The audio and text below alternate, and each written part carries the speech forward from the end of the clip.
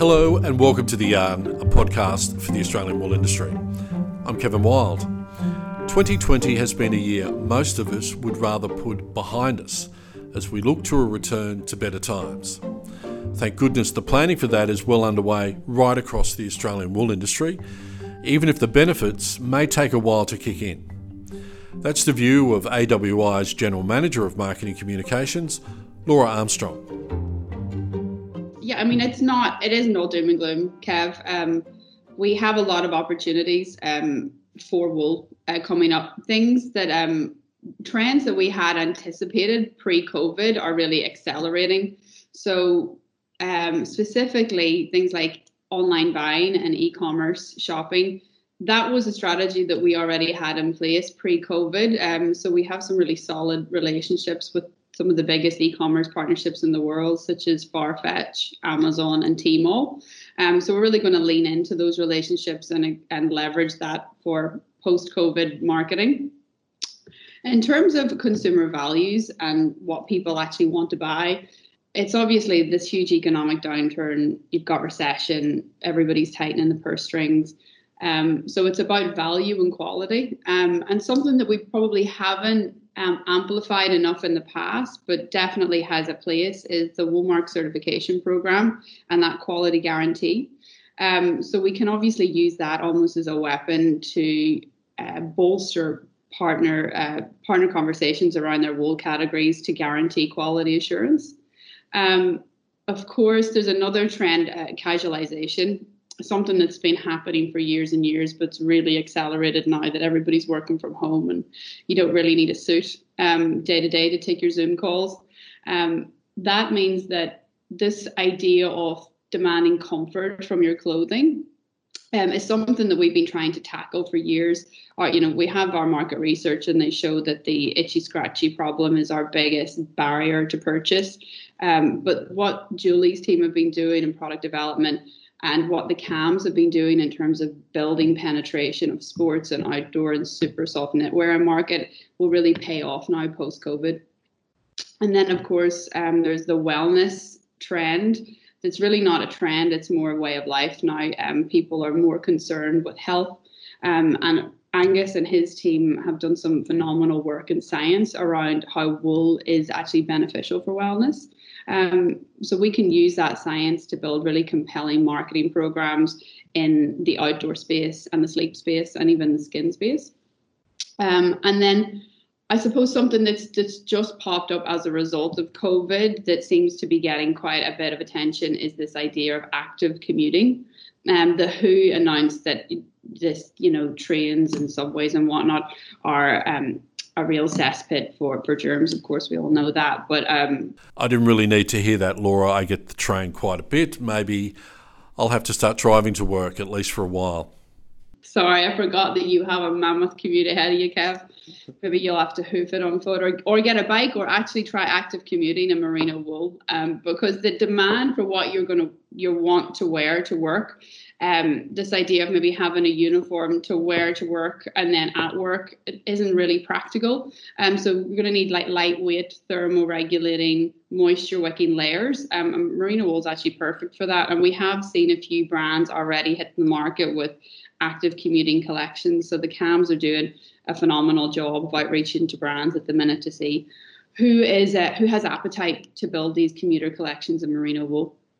So there are opportunities out there, of course. Buying trends are one thing, another is who will buy. And the answer, at least in the short term, remains China, of course. From a region perspective, we look at the most promising economic markets. Right now it's China. China's been the star for a while, but this pause, if you will, has given us a chance to really refocus and direct a lot of support and our resources into the China team. And we're really excited that one of the best creative agencies in the world have agreed to take our marketing brief. We'll be coming out with a new consumer campaign in September, October. Jeff and his team have done a phenomenal job negotiating an alliance with Tmall, one of the biggest e-commerce platforms in China to help us build a really robust path to purchase strategy behind that creative campaign. So lots of exciting things ahead. The opportunities for Wool to get into the market for cycling clothes is a really interesting one. Cycling has been one area of Australian retailing in particular to do really well in recent months. So when do you think we will start to see it in lots more shops where people will be able to turn away from Lycra and at least have merino wool as a major part of the fabric? Realistically, the big sports players are really watching their bottom line. So to be experimental with new fabrications and innovations, especially with an expensive fiber like merino wool, it's not going to be that easy to convince the Nikes and the Adidas of the world to do that right now. But we have our CAM network. The likes of Stephen Kelly have got phenomenal relationships with some of the more niche sports players. And then you have some of the leading cycling brands such as Rapha who already understand this merino wool opportunity. So the trickle down effect, I mean, realistically, it'll take 12 to 18 months for it to become prevalent. But what we can do in the interim is highlight and spotlight those niche brands and sort of put them on a platform as industry leaders and innovators. We have the upcoming sports and outdoor campaign for the USA launching in October.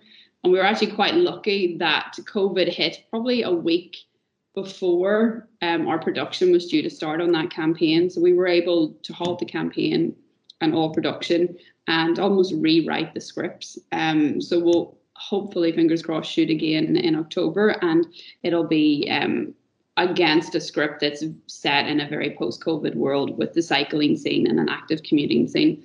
So we're really ready to jump on that trend.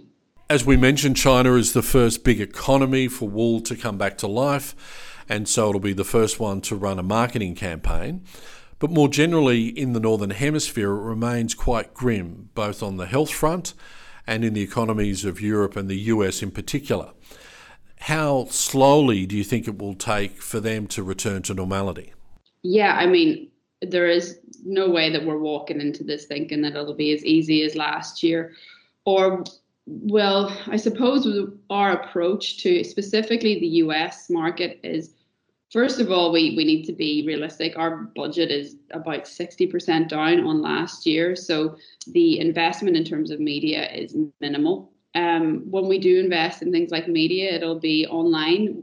The beauty of that is we have the ability to turn that off and on within an hour, as opposed to a heavily invested outdoor campaign, which is booked months and months in advance. In terms of our media strategy, actually, for the USA, what we're banking on, as I mentioned, this boom in e-commerce shopping behavior, we are going to use we're going to use Amazon really as our media partner rather than the traditional media partner that you would think of. The reason being, that's where we know the consumers are there. It's the most visited website in the States. It's linked directly to path to purchase.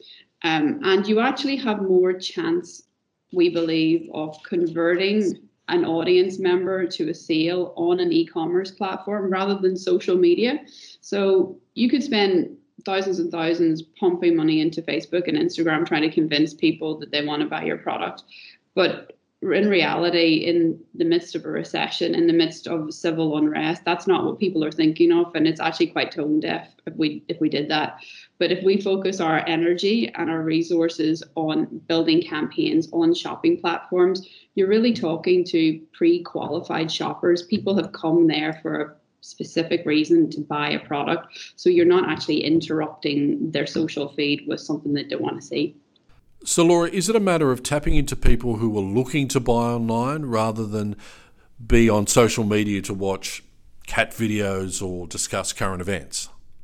Well, really, actually, the beauty of this Amazon strategy is we can, if say, for example, if you're on Amazon and you're looking for cycling gear, a helmet, we can use programmatic advertising to target that particular shopper. They might not think they want merino wool in that instance, but from online consumer behavior, we can retarget them with a merino solution for what they might be interested in. So whether that's a hiking person, a cycling person, a walking person, a mountain climbing person, we can serve them up merino product solutions while they're on the platform.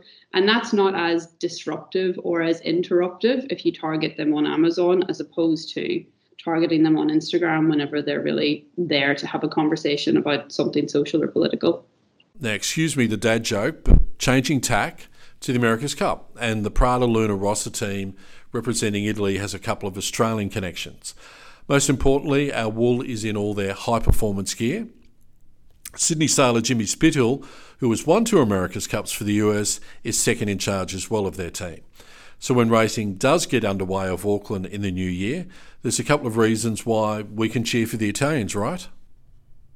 Yeah, I mean, specifically with the America's Cup, yeah, we were disappointed that those regattas mid-year got cancelled. However, the hero moment, the finals, aren't until February, March next year. And of course, they're in Auckland, and they've seemed to have escaped the crisis pretty well. So all things continue on this trajectory, that will be a real special moment on the sporting calendar.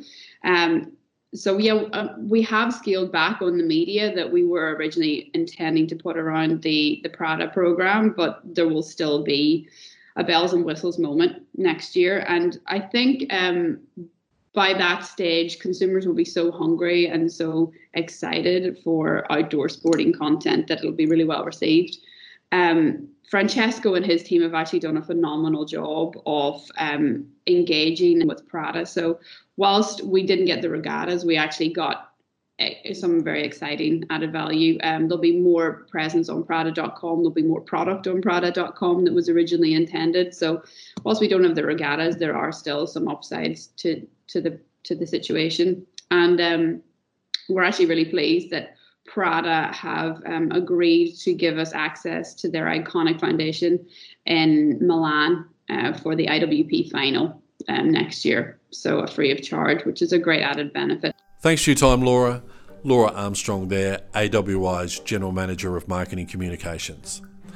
That's it for another episode of The Yarn. Past episodes can be found at wool.com, and they cover everything from lambing to shearing shed design to what overseas markets are doing, plus a lot of ag tech.